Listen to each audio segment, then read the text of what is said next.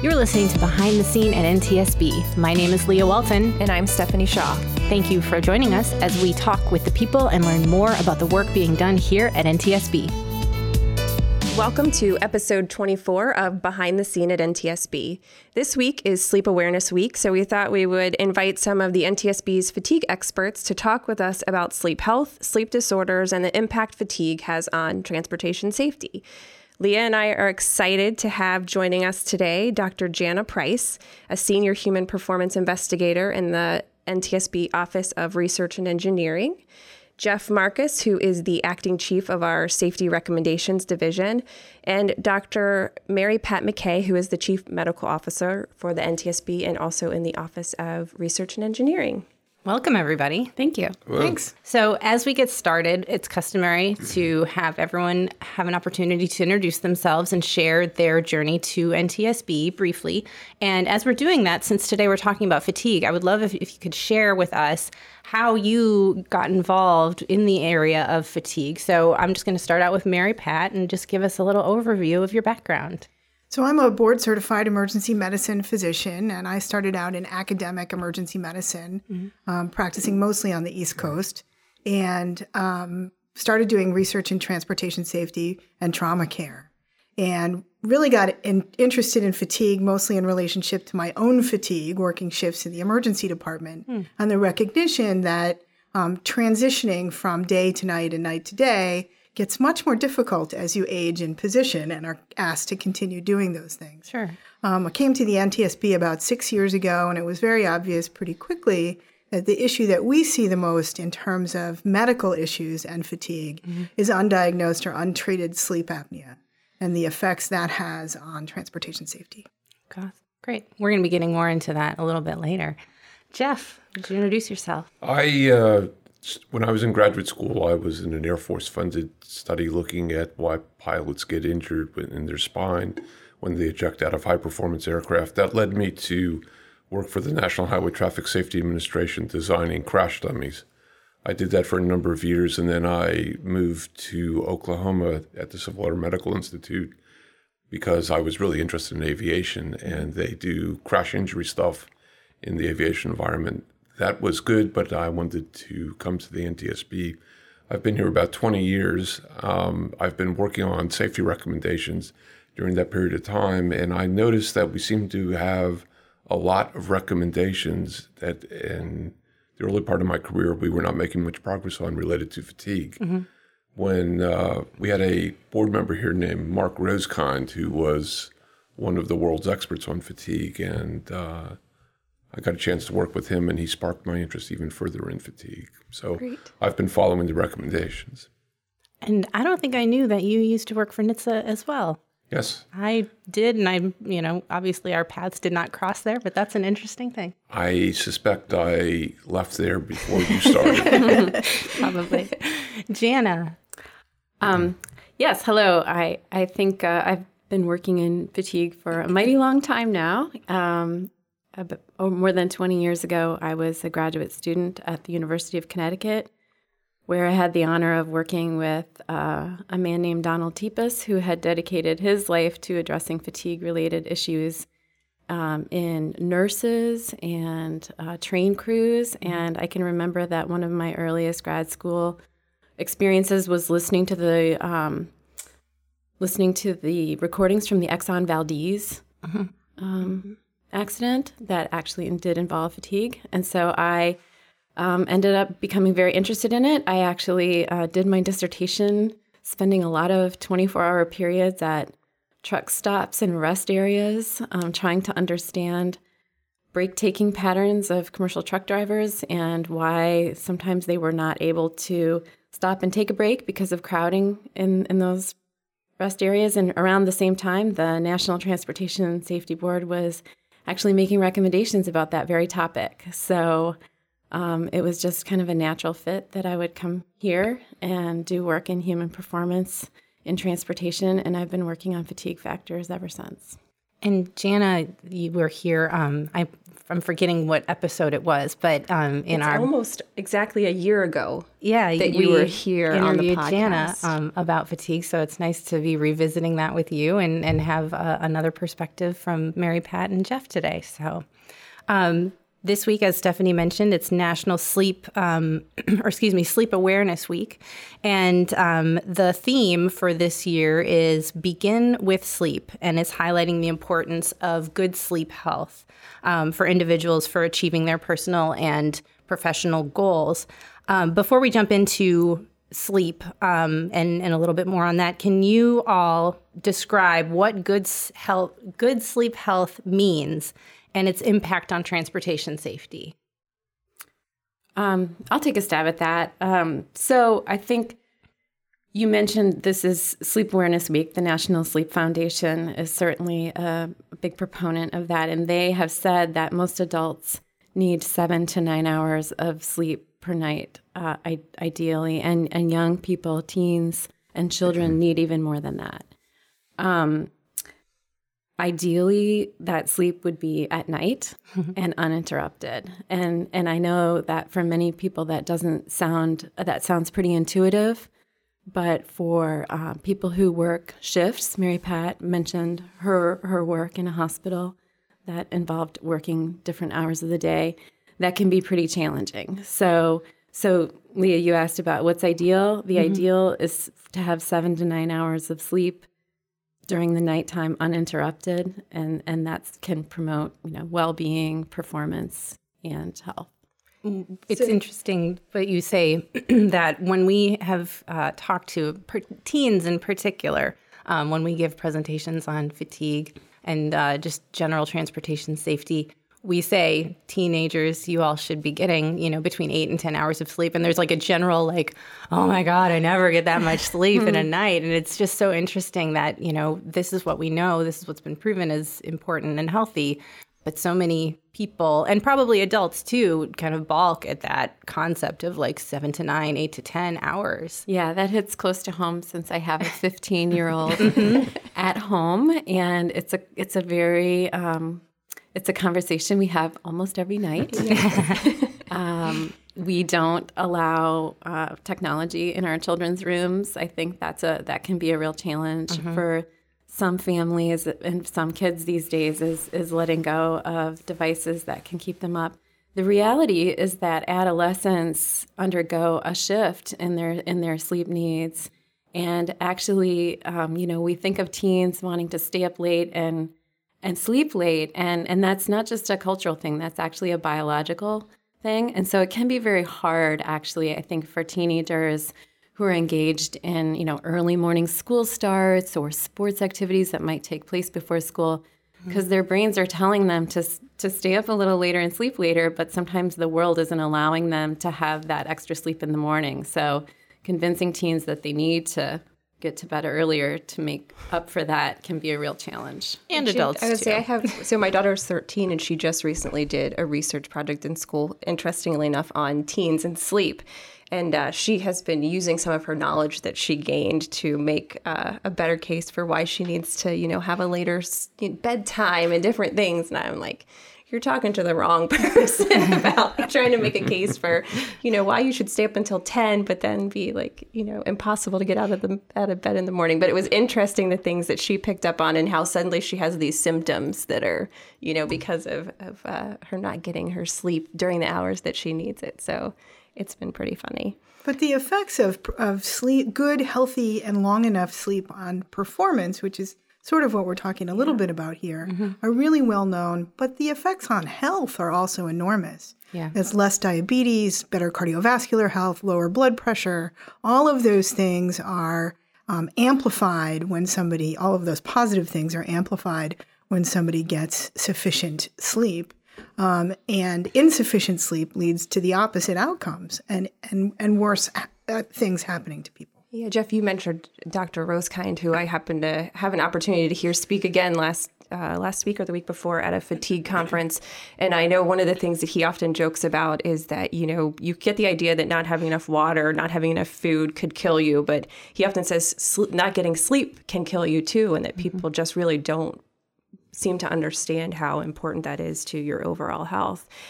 Jana, I know that you were talking about, getting sleep at night, and Mary Pat, you were mentioning shift workers, and I know that we all are familiar with the idea of circadian rhythm, but would you guys mind digging into a little bit more about circadian rhythm and why we naturally do want to or should be sleeping, in those nighttime hours as opposed to trying to get our 8 hours of sleep in the middle of the afternoon? Sure. And Mary Pat can elaborate on this too, but the basic idea is that our brains are biologically programmed for humans to be diurnal. We are not nocturnal. We are daytime creatures. I think most of us kind of intuitively know that we get tired at night and we are more alert during the day. But the reality is that there's plenty of research that shows that we really, our performance goes down markedly at night, particularly in the early morning hours, say between 3 and 6 a.m. can be a really tough time for people to stay awake or to do things like drive or, fly an airplane. Conversely, if you are in a position where you need to work during those times and sleep during the day, it can be really difficult to sleep if you're working at night, it can be really difficult to sleep during the day. So it's not to say that it can't be done. We have something called a sleep homeostat, which is kind of like, think of it like a gas tank, where if you've gone a long time without sleeping, regardless of the time of day, you're going to need to fill your sleep tank. And so even if it's the middle of the day and you haven't slept in a long time, you're going to go to sleep, whether you want to or not sometimes. But the quality of the sleep that a person gets during the day is just necessarily not going to be as good as it would be during the night. And that can be for not just because of the circadian or internal reasons, but also because of daylight, because of, things that are going on during the day. So I wouldn't want to suggest that you can't manage a shift work schedule, because we know people do it. And, with good sleep hygiene, as they say, it can be done. But it's not optimal. Sure. I know we talk a lot about kind of the sleep environment. We were just talking about technology, not having your cell phone in your room and that sort of thing. But a sleep environment really isn't just limited to whether or not you have your cell phone or your iPad or a tablet or something in your room. It also happens to do with kind of what your home environment is. For example, you're talking about shift workers, is the family involved with, if, mom or dad is a shift worker and they need to be sleeping during the day, what kind of activities are happening in the house around them? So there's a lot of things that go into that healthy sleep environment. Right. I think there's an accident or an incident that illustrates some of the issues with circadian rhythms. And air traffic controllers are always shifting their schedule. They work during the day, and then over a short period of time, they'll work the mid-shift, and it's always a rotating shift. It's difficult for them to get acclimated to that. There was an incident in Denver where they were doing work on the runway, and they do that overnight. So there was a notice that the runway was closed. There was a flight that was getting ready to take off, and the pilot, I don't think, knew or had forgotten about that notice, but he called the controller and said, "I'd like to use this runway. Can I do that?"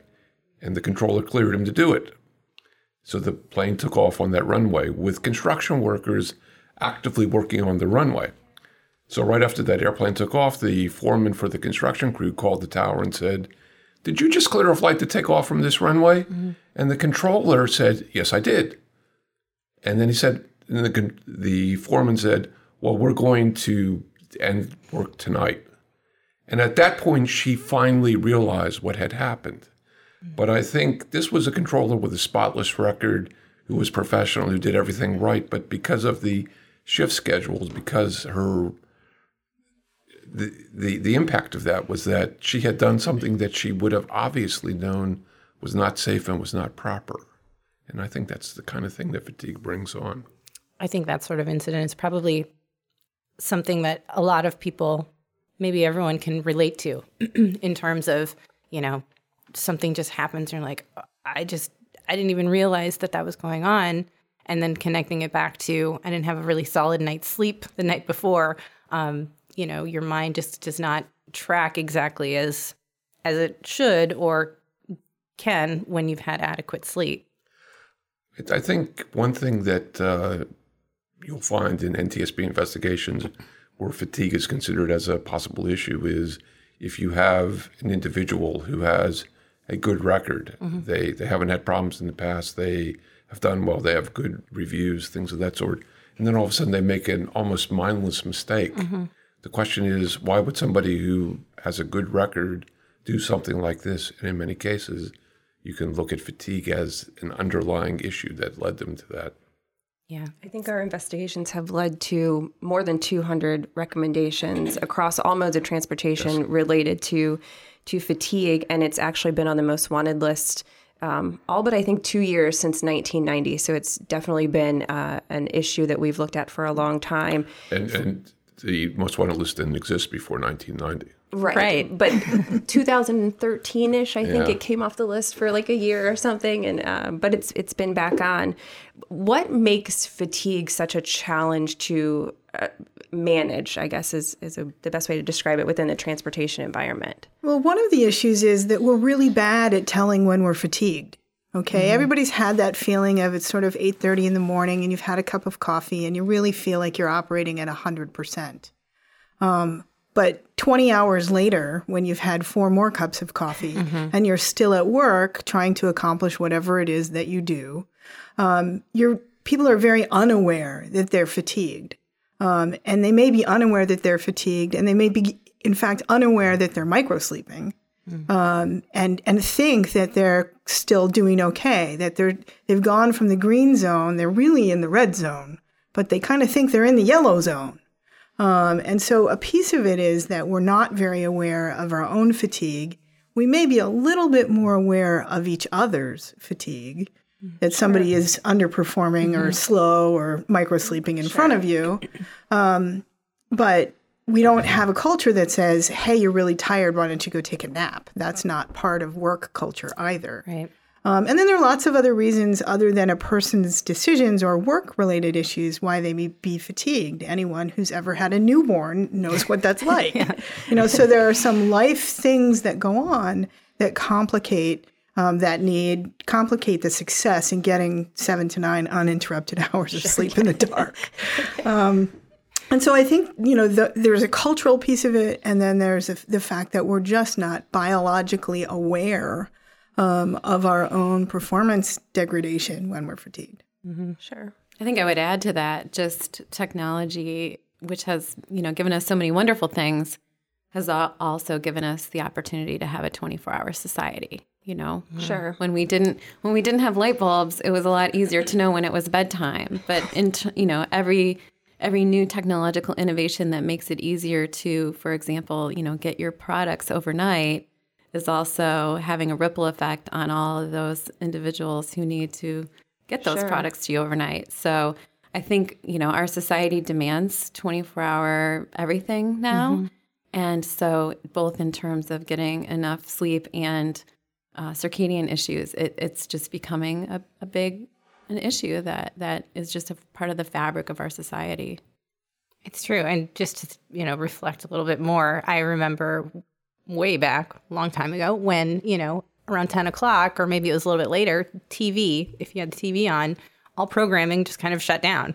And it was like, well, okay, I guess it's time. Screen with the rainbow colors. It's time to turn off the TV. And today you don't have to turn off the TV ever if you don't want to. It's, there's always going to be something on, and that can be a very big deterrent. As we've learned with the just screen time in general, it hinders sleep, and not just your phones, but TV and computers, etc. Jeff, you and Dr. Rose Kind, former NTSB board member and then also NHTSA administrator, looked at a significant number of NTSB investigations over about a 15-year period of time. And you found that about 20% of all the major investigations that we investigated had fatigue as either a contributing or the actual probable cause of an accident or crash. Can you talk a little bit about how many investigations that included and how the board determines when fatigue is one of those causal or contributory factors? Well, you have to realize that, first of all, that we tend to choose the accidents that we investigate. So it would not be a fair comparison to say that 40% of all accidents, and that was what we found, was that 40% of all of our highway reports, highway investigations were related to fatigue. But that doesn't mean that if you go out on the road, 40% of all accidents have that. It means that we found that. But it also means that the investigations that are important, so the NTSB considers which accidents to investigate because they represent important issues, they get high visibility, issues of that sort. So the accidents that are prominent, that are worthy of concern, have fatigue as an underlying issue in many cases. So there was differences in the modes. We found that 20% overall in all modes of transportation had fatigue as, like you say, a probable cause or a contributing cause or a finding. But there were differences in the modes. And if you went to highway, 40% of all of our investigations did that. And our investigations in highway tend to be motor coach, large truck. We do some small school bus passenger carrying vehicles. We also do passenger cars, but a large majority of our highway investigations involve commercial operations, commercial vehicles. That's correct. Let me just pull up the number. The number of investigations that we did was over that, it was about a 15-year period of time. The number of major investigations was 182. So, were those evenly distributed, like, same number of highway, same number of aviation, same number of rail? Well, I'll just run down through the list. Yeah. There were 61 aviation investigations, 38 highway, 41 railroad, 26 marine, and 16 pipeline. Okay. When we're launched on an investigation in any mode, how do investigators determine if fatigue was a problem? Well, we look at a lot of different things. First, I'll emphasize that whenever we go on an investigation, we're out there to gather evidence about everything, everything under the sun, and we have multidisciplinary teams that go out and look at everything. So we're not really looking for any one cause when we go out the door, as I'm sure you know. But in terms of, if you're asking just about what types of evidence are particularly useful when we're looking at fatigue factors, I would kind of boil it down to, we look definitely at anyone who was may have played a role in that accident. So that doesn't always just involve the driver or the pilot, but it could involve anyone who played a role. We try to look at what we sometimes refer to as the 72-hour history, but really we look as far back as we can reliably get information about the activities of that individual. And there are so many different types of evidence that you can use to do that. One of them is just talking to the person if they survived, to try to understand what were they doing, what was their sleep like, how much were they sleeping well. So talking to a person or talking to their loved ones or next of kin can be very useful. But then we also look at a variety of other things. We look at records, we look at cell phone records, we look at the vehicle use, we look at schedules that an employer might have. So basically we look at numerous different pieces of evidence to try to recreate that person's life for the days leading to the crash. And what that can help us do is not only understand what they were doing, but look for times when they could have been sleeping. So you can imagine that if an operator is deceased as the result of a crash, we can't talk to them. We have to just rely on what we can recreate. And sometimes what we'll find is that there was so much activity going on in that person's life that there weren't times when we could identify when they would have had enough time to have sleep. So I'll mention a case that we had. We had a case not too long ago that happened in Laredo, Texas, where a driver was driving a motor coach and was on a curve, and the motor coach drifted out of the lane. The driver overcorrected, went off the road, and overturned the motor coach. And in that case, we looked at that person's history and found that there was only a 2-hour window in the day before that crash when that individual had time when he could have been sleeping. So that's one piece of evidence. We also look at health. We look at a person's health history, and Dr. McKay may be able to elaborate more on that. But we look at things in their health history that might have indicated sleep disorders or might have indicated medications that would either cause you to be sleepy when you were awake or cause you to be awake when you're supposed to be sleeping, things that would interfere with your sleep. And then finally, we look at the environment. We look at things that might be indicative of whether the crash itself may have involved a lapse of attention or the types of things that one would associate with a fatigue-related crash. Because just because an operator is very tired at the time of a crash doesn't necessarily mean that their fatigue led to that crash. We also need to look at the types of errors that occurred, if they occurred, and whether those contributed to the crash. So that's kind of in a nutshell the types of things we look at. So when it comes to medical conditions, we obviously look at medical records to see what conditions somebody had and whether or not they were being adequately treated. In an accident back in Hoxie, Arkansas in 2016, we had a fatal freight train hit another freight train. And when that happens in a freight train, that means that there are signals for about 5 miles ahead of the crash location that tell the conductor and the engineer and the locomotive that they're going to need to stop because it takes a really long time to stop a freight train. And so it means that 2 people in the cab ignored or failed to act on signals that they were well trained on and understood meant slow down, and stop. And in that accident, what we had was an engineer who had been diagnosed with severe obstructive sleep apnea, but had never been treated. Several years before the accident, he'd had a sleep test and a trial of CPAP, but there was no evidence that he had ever actually obtained the machine to give him the positive airway pressure to treat his sleep apnea. The accident occurred in the dark hours of the night, about 2:30 in the morning, in one of those critical circadian lows. Right. And the conductor, when we looked at his schedule, both of them were killed.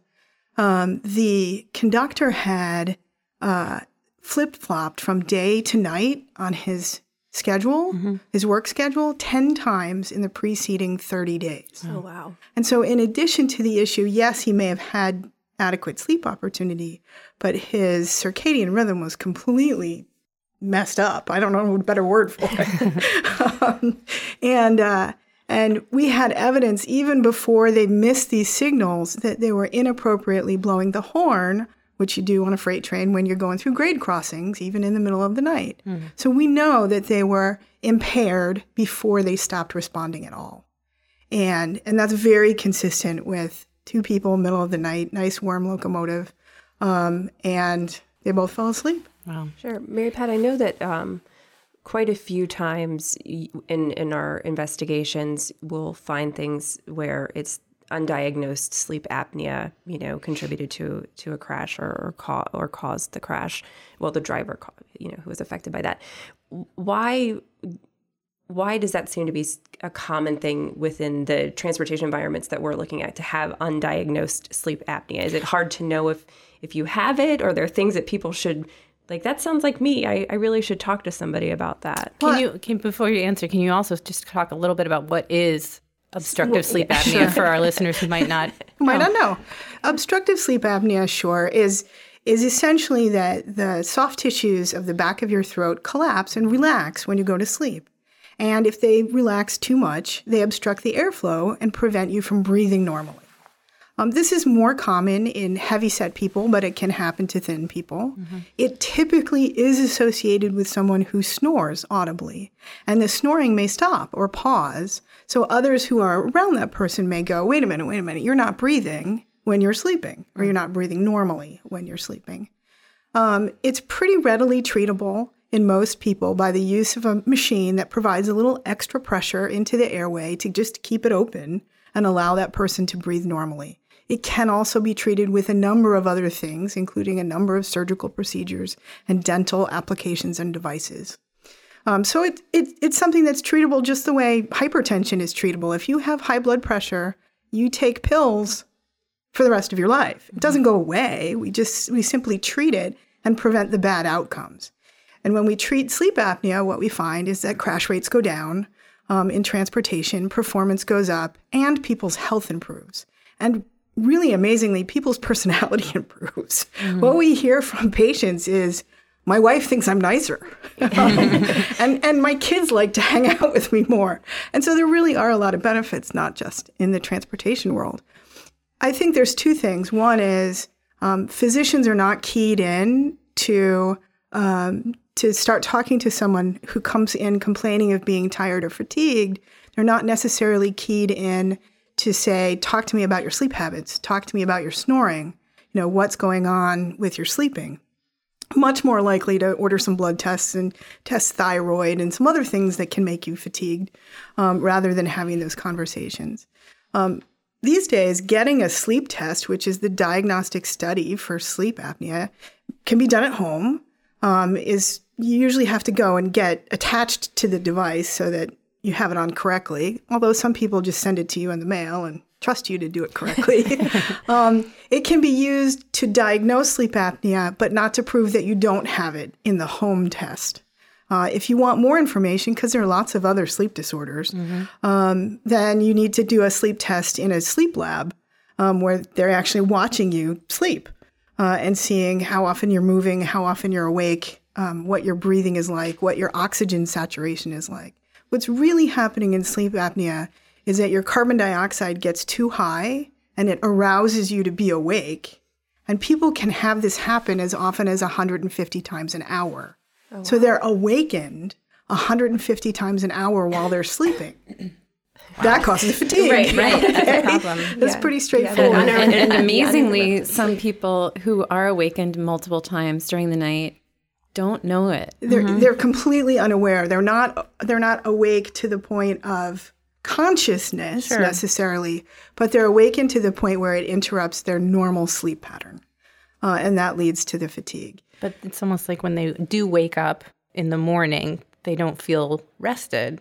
Right. They often don't feel rested. What's interesting in transportation is that there are some questionnaires that can be administered to patients about how sleepy they are during the day.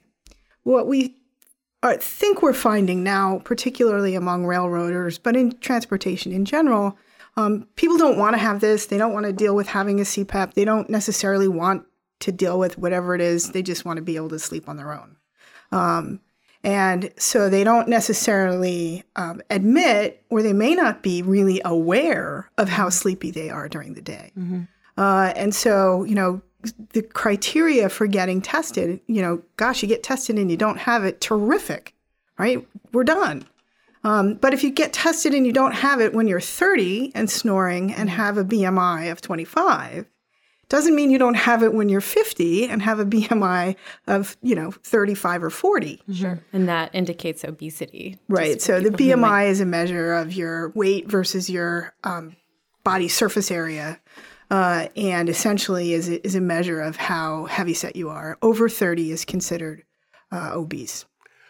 I think it might be good because it would be good if everybody knew, not necessarily that they had OSA, but what they should notice that would mean that they need to get a sleep study. So correct me. Go ahead. Yeah. So, it's pretty simple. If you wake up and you're not rested, if you're falling asleep during the day, one of the classic tests is, do you fall asleep at red lights? Now, I can tell you as an ER doc driving home after the night shift, yes, I would fall asleep at red lights. But I think that was an effect of shift work rather than a sleep disorder per se. Right. So it depends on the situation. Snoring or anyone telling you that you stop snoring in the middle of the night, that's something that needs to get checked out. Particularly if your usual partner no longer is willing to sleep in the room with you.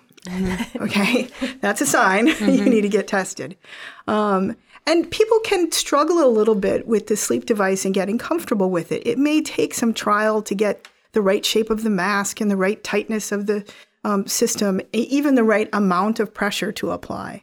But once it's set up and working, really, I mean, we have engineers in current investigations who've said, this is a godsend, I'm going to use this every night, and in fact do so. So, really it's a matter of getting to the diagnosis. If the doctor doesn't suggest it and you've said you're tired all the time, ask for a sleep study. Simple enough to do. If you're really thinking that your spouse has it, see if you can convince them to go to the doctor. It is a medical condition. Again, it's the same as high blood pressure or diabetes. It's something that you need to treat.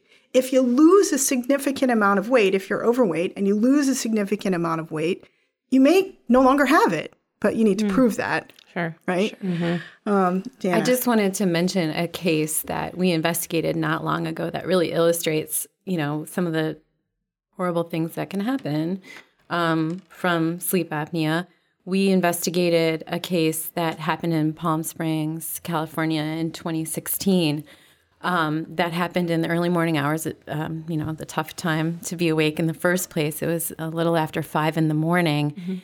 And the California Highway Patrol was conducting some maintenance. And so they were closing down portions of the highway to change some power lines, to do some power line work. And they didn't want the traffic to flow through. So they had this traffic break.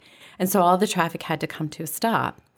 Well, there was a truck, a tractor-trailer truck that came to a stop there and was waiting for the traffic break to clear.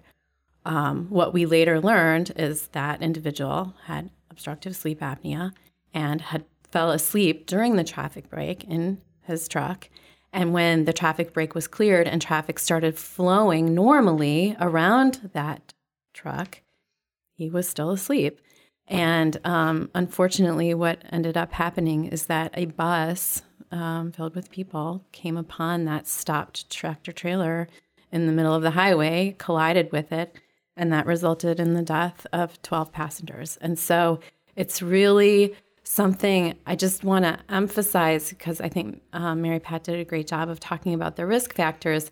But one of the things I want to emphasize about losing sleep and its effects is that it's very insidious. It's not something that just kind of ramps up and you're more and more tired and your performance goes down.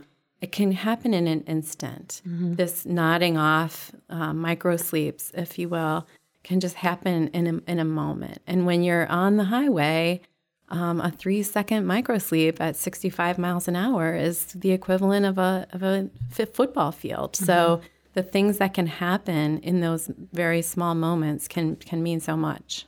And these things don't happen in isolation. So also in the Palm Springs crash, the motor coach driver had about 4 hours of sleep opportunity in the preceding 34 hours of daylight or time. So he too was markedly fatigued at the time of the crash. Wow. And unfortunately, we see this interaction between scheduling and sleep opportunity and medical conditions. So again, Janet, we've been really focused on sleep apnea, which is the thing that we see the most. But we also see people taking sleep-inducing medications. And frankly, the one that we see the most, at least in fatally injured general aviation pilots, is diphenhydramine, which is also sold as Benadryl and also sold as a sleep aid, commonly with the name Unisom. It's the non-habit-forming, over-the-counter sleep aid. The problem with it is it's really long-acting. It does make people really sleepy. And then there's a hangover effect when you wake up where you still have performance degradation. And we're seeing this physically present in the tissues of about 10% of our fatally injured pilots. And really what that means is those people are driving around too. Right. Now, our fatally injured pilots tend to be older, generally men, have some other medical problems, so they don't necessarily represent the population of all drivers. But the use of sleep-inducing medications and the failure to allow them to wear off before engaging in transportation activities is yet another aspect of this issue of fatigue. I think so. I had thankfully we have the opportunity to hear you all speak often. And Mary Pat, I know I was listening to you talk to a group of school bus drivers actually, and you were talking about like seasonal allergy medication, which I never even honestly thought. I'm familiar with, Benadryl, and it makes, you sleepy, but I never thought that just some of the other seasonal allergy medication would. And I actually changed the one I was taking, not realizing that it had it in there.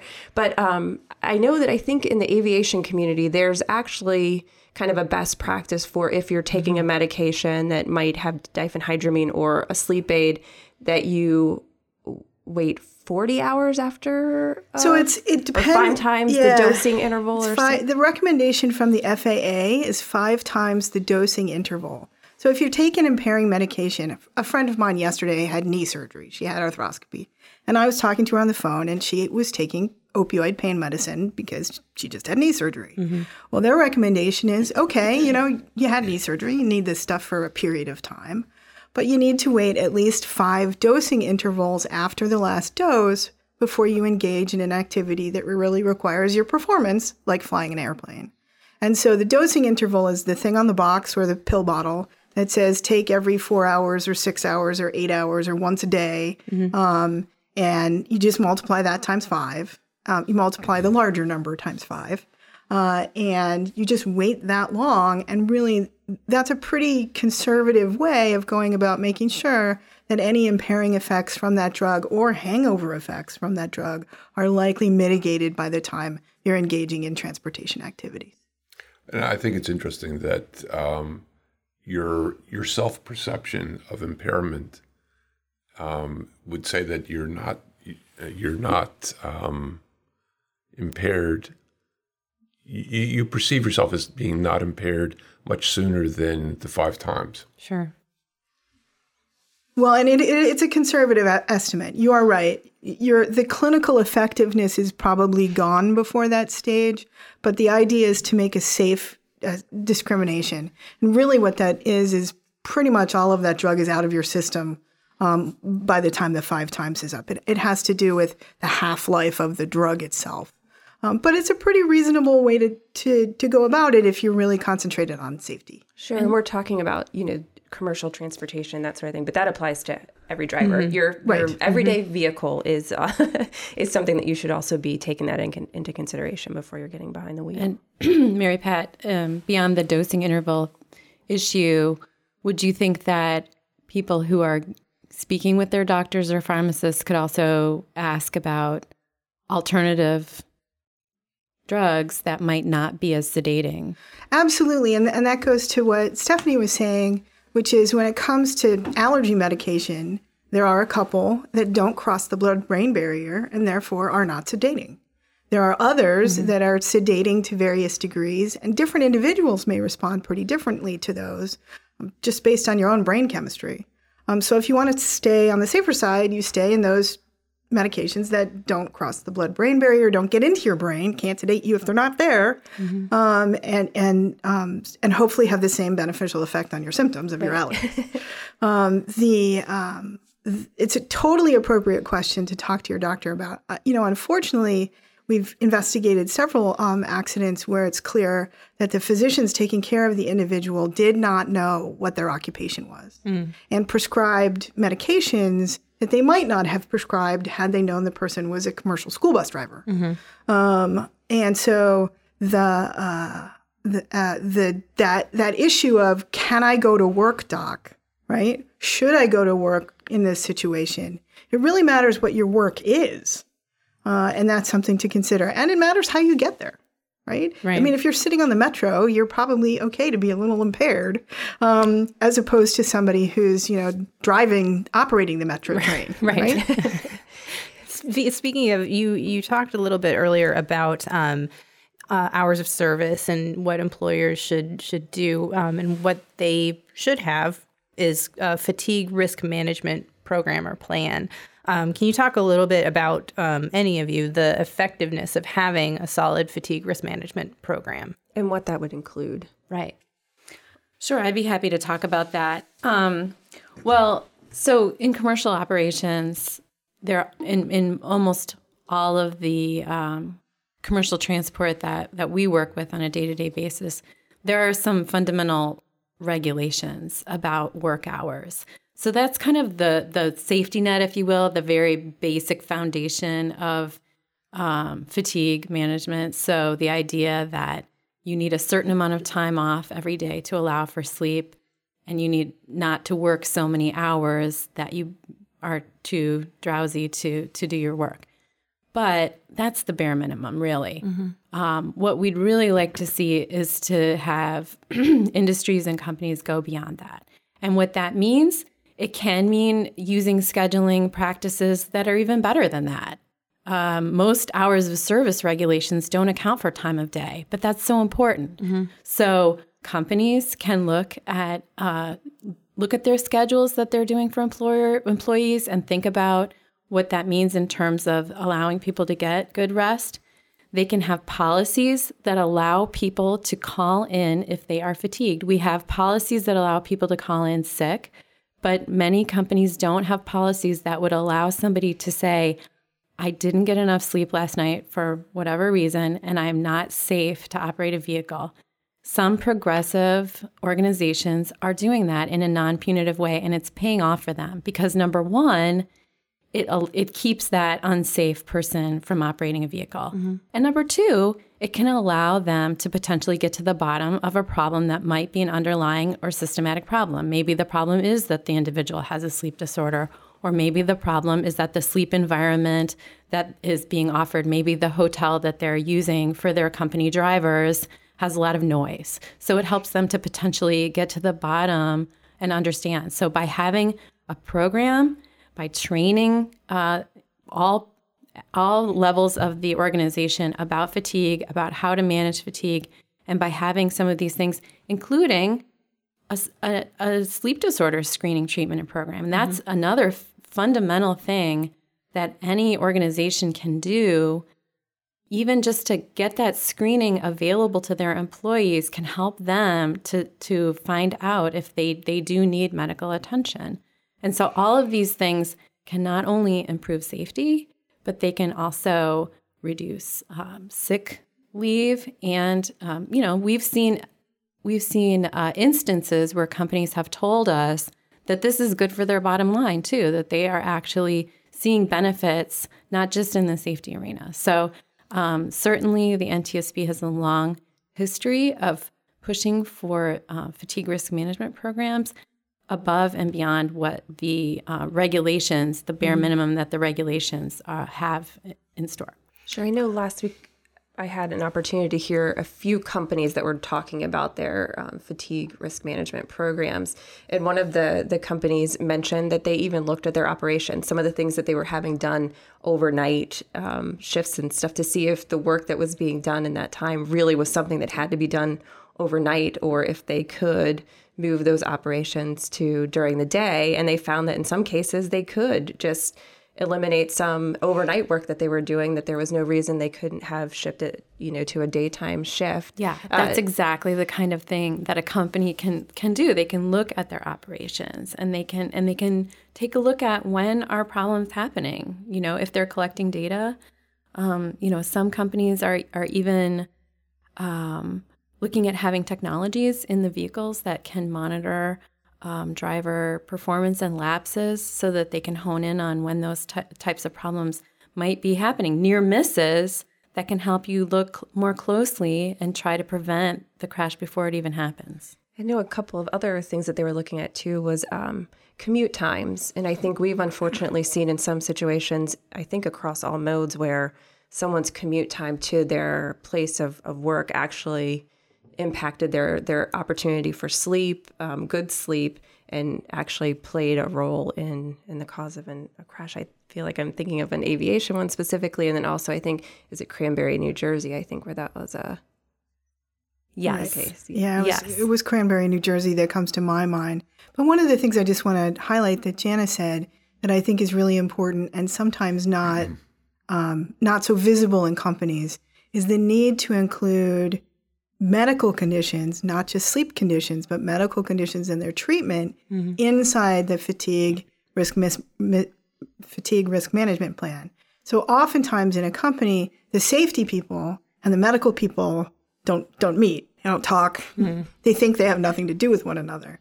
And in reality, we believe that appropriate management of medical issues is critical for a transportation company to have a good safety record, to be safe.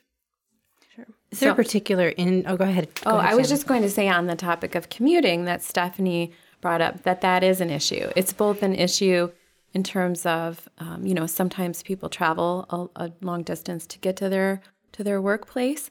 And, some companies, when they ask people to travel in, will provide a hotel room for that person before they go on a shift. If that kind of work is really necessary for that person to travel far to do the work. So I guess the point I would want to make is that fatigue risk management doesn't necessarily say that you can't do things. It's about looking at ways to do them safely and planning in for that safety in advance, anticipating when fatigue could be a problem and planning ahead to mitigate it. Sure. Would you say that there's a particular industry that has been successful in the fatigue risk management? I think the FAA, the aviation industry with pilots, the FAA several years ago put in some very advanced, stringent fatigue requirements. One of the problems you have in the aviation industry is people like to get onto a flight in Newark, New Jersey, and fly all the way to Mumbai, India. So not only do you have the issue of it's a long flight, it's like maybe 16 hours, but also the sun, when you land, is not where your body thinks it should be at that time. The issue was, how do you make sure that the pilots on those flights are not being affected by fatigue? And the airlines create fatigue management plans that take into account the many challenges between the changes in time zones, the length of the flight, what it takes to recover. They do all these things. They submit those to the FAA. The airlines collect data on their pilots to prove to the FAA that they are still not being adversely affected by fatigue, and the FAA evaluates that on a continuing basis. So in my personal opinion, that's been an excellent example of fatigue risk management plans that allow for these fatigue-inducing operations to occur, but in a safe way. I would imagine that aviation, commercial aviation, is probably the main place that the general public might see a fatigue risk management program in play. Because I know I've been on an airplane that may have been delayed for whatever reason, and then everyone boards, and then the pilot comes over and says, "I'm sorry, folks, we have exceeded our hours of service, so we need to wait for a new crew," or what have you. And it feels like a major inconvenience to the passengers, right? But the alternative, obviously, could be disastrous. So, knowing this and knowing how fatigue can impact people, I do my best to, take a deep breath and just be like, okay, well, that's fine. Let's wait until a better rested crew is available so that we can get to our destination safely. I think I've had that personal experience on the railroad. I used to ride a commuter train to my home, and there was one day we were stuck behind a slow freight train, and all of a sudden my train just stopped. And we were sitting there for a couple minutes, and then they came on and announced that the crew had exceeded their time on duty, and they had to sit there and wait for another crew to come and relieve them. Right. So with my professional experience, I was glad that they were doing that. With my personal experience, I just wanted to get home because I was fatigued. I know. We're all tired. We want to get to where we're going to want to go, but at the same time, we want to arrive there safely. So I think I'll just add to what Jeff said about aviation, that I agree that the program that the Federal Aviation Administration has for looking at fatigue management and really systematically evaluating it is impressive.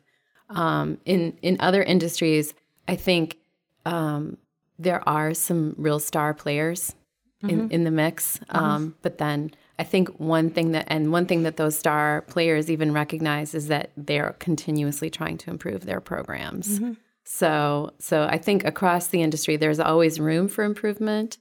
But I think that, aviation has shown a way that we can look more systematically at some of these programs. And I think an effective fatigue management plan is not a static thing. It's not something you put into effect and it lasts for 10 years. It would be something that you would be continuously evaluating and updating based on what you learn. Mm-hmm. So we've talked about, sleep and fatigue in the commercial and professional transportation environments. And as kind of some closing thoughts for the everyday driver, people who aren't in the transportation industry, but, are sharing the roads and with us, what are some kind of takeaway points that they could remember on just managing their own sleep? Mary Pat, you mentioned some things that you should do with talking to your medical professional. So if there's any kind of final thoughts for just everyone on making sleep a priority as we're in the midst of Sleep Awareness Week. Sure. I think one of the most important things is the stuff that doesn't work, that has been scientifically proven to not work. Rolling down the windows doesn't work. Turning on the radio louder doesn't work. Okay. Caffeine can mitigate fatigue for a period of time. And then, unfortunately, the need for sleep takes over and you sort of fall off the cliff. So that can be useful. But if you think you're fatigued and you're about to engage in some behavior, such as driving your car, even home from work, that is potentially dangerous, the thing to do is take a nap. That's the solution. The solution is sleep. Mm-hmm. The solution is not something else. The real solution is to go ahead, take a nap, awake with less of a sleep debt, having filled your sleep gas tank, and then perform the activity, drive home, whatever it may be. And this is particularly true if you find yourself doing things like hitting the rumble strip, right? Hitting the rumble strip from fatigue means you're microsleeping. It means you're inattentive and you're probably actually microsleeping. And that's a very dangerous level of fatigue. Mm-hmm. Pull over. Take a nap. 20 minutes of 30 minutes of sleep in that situation is probably enough to let you get safely home. I think recognizing that sleep is something you need. Sleep is not something you can tough it out and get by and skip and reduce it because you're working hard and you want to be a high achiever. Sleep is just like, as Dr. Roskine said, just like water, just like food. It is a physiological need, and you cannot eliminate it. You cannot tough it out. You need to get it on a regular basis, and make it part of your life. So I think these my fellow guests did a fantastic job of summarizing it. We talked about the gas tank analogy. I'll just go back to my 15-year-old daughter and say an analogy that might work better for her and her age group is the cell phone battery. I can tell you that if my daughter sees that her cell phone battery is at 10%, she doesn't want to leave the house. She wants to wait a while and charge her battery before we leave the house. Mm-hmm.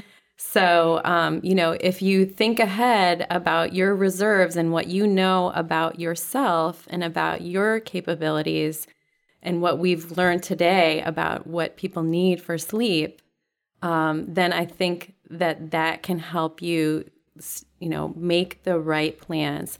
And another thing I would want to allude to is, here we are, it's March. It's just about time for a spring break. Mm-hmm. A lot of people are going to be having spring break coming up soon. And, I've talked to a lot of families and schools, and, some people say, oh, we're really looking forward to spring break. We're going to drive through the night, go to Disneyland and have a lot of fun. Yeah. Well, I'm the first to say, you know what? Take that extra day, drive during the day, sleep in a hotel along the way. You'll have a lot more fun. You'll be a lot more relaxed. You'll be a lot more rested when you get there. And you're not going to take the risk of having a very serious crash. So sometimes just having inserting that extra thought about, staying safe. Everyone knows you shouldn't drink and drive, but it's not as intuitive for people right now to think about that they shouldn't be sleep deprived and drive, right. but it should be just as intuitive. Yeah, lack of sleep equals impairment, not by substance, but by, just your body being off. And in addition to spring break, As this podcast is released, it will have been a few days since daylight savings took place. And so everyone just is going to be operating on an hour less of typical sleep. And so we hope that everyone that's listening and everyone in general is taking care and getting that extra rest to get themselves kind of readjusted and realigned to the time change.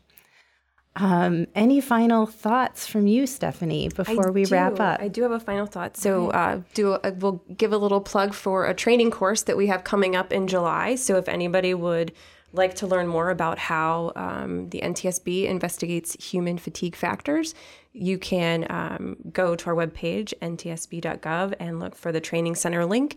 And the course information and registration is there. I think it's July 9th and 10th this year out in Ashburn, Virginia. And also, we mentioned it before, but go ahead and check out Jana's podcast from about a year ago, where you can learn a little bit more about her and her background and her work here at NTSB. And just a final thought here, I don't think it was actually mentioned, but in our 2019-2020 Most Wanted list of transportation safety improvements, we have reduce fatigue-related accidents, as well as require medical fitness involving screening and treating obstructive sleep apnea. So those are two issues that, again, we find as part of our Most Wanted list, and we need actions, and we've outlined certain recommendations that could improve these issues if they were acted upon. So I want to thank our guests one more time for joining us today. This has been a really great discussion. Sleep is one of my favorite things.